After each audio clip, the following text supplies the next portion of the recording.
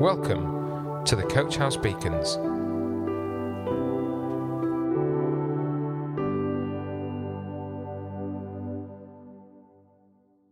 Hello all, I'm Alina. When I was a child, together with my sister, we liked nothing more than to play outside in the mud. I bet my mum was not as keen as us. When you think about mud, what do you associate it with?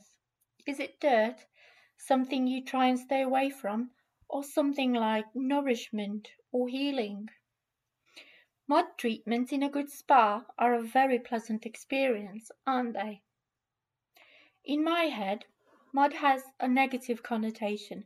I imagine a car that has become stuck in it, a child that had too much fun in the garden after the rain, the dog paw prints on the sofa. Mud is generally a bit of nuisance, but let's remember it does have some uses. It's really useful if you are making an advert for a new brand of mop. During Jesus' time on earth, there was a man who had never seen mud.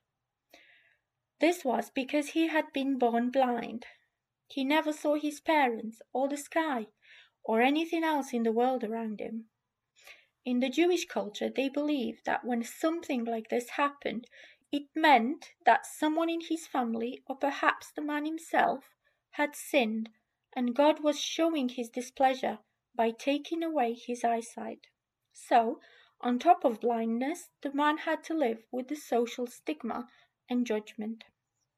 When Jesus' disciples met the man, they were of this mindset and wanted to know who had sinned.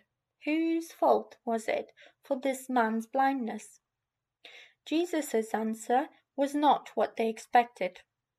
In John 9 verse 3 says, "Neither this man nor his parents sinned," Jesus said, "but this happened so that the works of God might be displayed in him."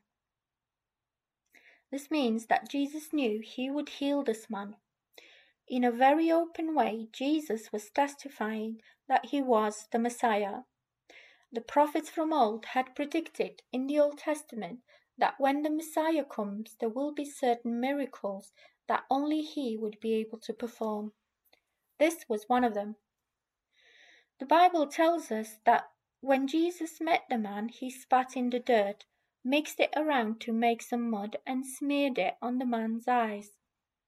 Then he told the man to go and wash in the pool of Siloam. Think about how you would feel in this situation. You went to Jesus expecting to be healed. He started the process not the way you expected. Dirt isn't normally used to make something clean. But it hasn't worked, and now he wants you to finish the job. At this point, you might feel like giving up. But it's worth a try. There's nothing to lose. This man wasn't put off by the unusual instructions. He trusted that Jesus knew what he was doing. He saw past the very ordinariness of the situation, and he went and washed in the pool of Siloam. The result was just as Jesus had said it would be. The man was healed, and for the very first time in his life, he was able to see. In the Old Testament, we see another example of someone healed in a very ordinary way. Naaman, who was a commander in the army of the king of Aram. Aram was one of Israel's enemies. He was a very important man, but he was ill. He had leprosy. Leprosy is an infectious skin disease, in those days incurable, and whoever had it had to self-isolate and live separately from the community, as they believed it could spread only by being near someone who had it. His wife had a slave girl. The little girl had been taken from her home in Israel by force and now found herself a long way away from home in the service of one of her country's enemies. Despite her unjust situation, she still cared about her master to the point that she shared what she had, a piece of information.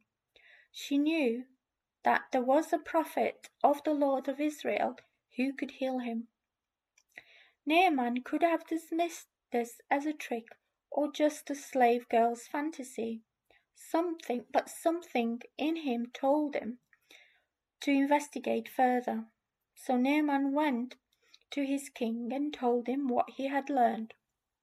He asked the king to allow him to go into enemy territory to seek out the prophet that the slave girl had spoken about.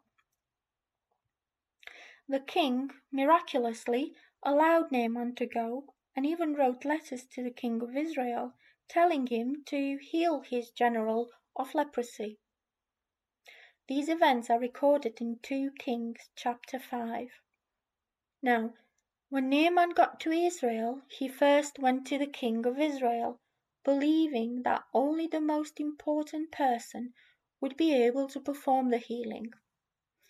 The king of Israel thought that the king of Aram was looking for a quarrel with him and wage war against him.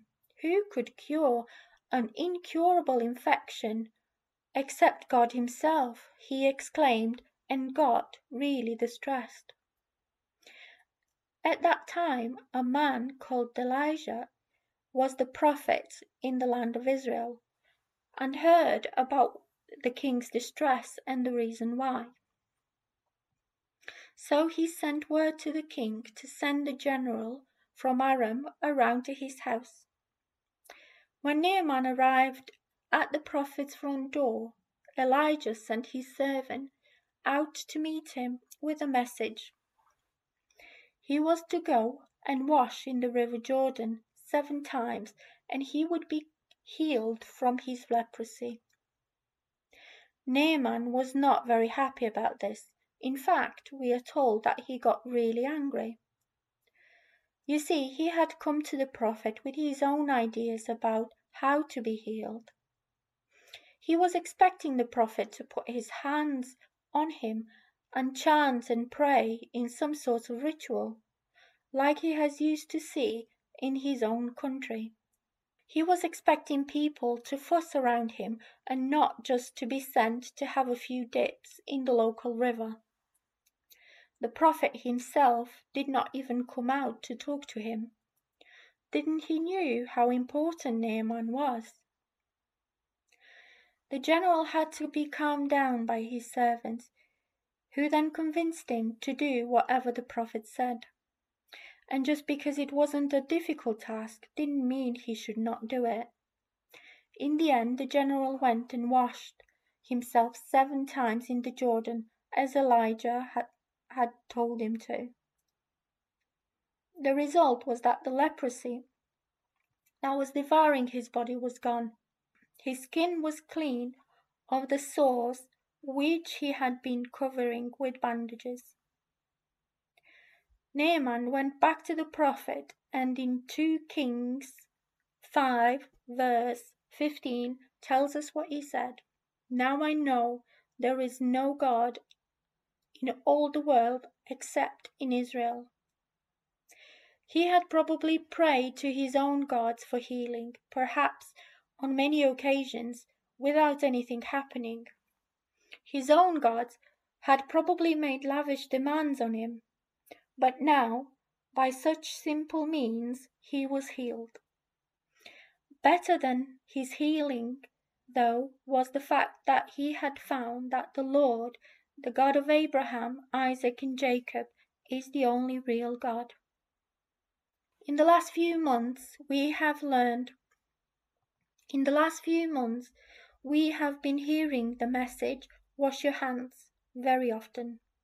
And it has a special meaning. It means that we need to be vigilant and keep ourselves safe from the virus that is raging in our world today. It's a simple thing, not hard at all to achieve, but it can save our lives and the lives of the people around us. In both stories we've looked at today, people were asked to go and wash. A very mundane thing to do, but with life-changing consequences. What is God asking you to do today? Are you willing to obey? Once you obey whatever the Lord is asking you to do, you can then enjoy His blessing, His healing. Obedience to God brings with it humility. Accepting God's way is admitting that the ways of the Lord are always better than ours. We don't have to understand His ways always to obey Him. We have to have faith and believe that the Lord is who He says He is and that He will do what He says He'll do. Micah 6 verse 8 tells us, He has shown you, O mortal, what is good, and what does the Lord require of you? To act justly, and to love mercy, and to walk humbly with your God. It does not take a mighty hero like Naaman to do the simple mundane things God is asking you to do. He never asks for something He knows you can't do or achieve. If you know the Lord for yourself, have a think. What does this verse mean in your own life? This is between you and the Lord. If you don't know Jesus, all He is asking of you is that you believe and have faith in Him in exchange for your salvation. Don't be like Naaman, who thought that the way to the cure was not significant enough. Jesus has done the heavy lifting for us. He has taken our debt and carried our sins to the cross. He has done the significant and painful part for us. Don't let your reaction to the way of the faith keep you from the cure you need most. Let's pray. Lord, open our hearts and let us hear what you are asking us to do today. Give us the humility and the strength to obey you. In Jesus' name, Amen. Coach House Beacons, the Coach House Church Daily Devotional. To find out more, join us on Facebook, Instagram, or on our website at www.coachhousechurch.org.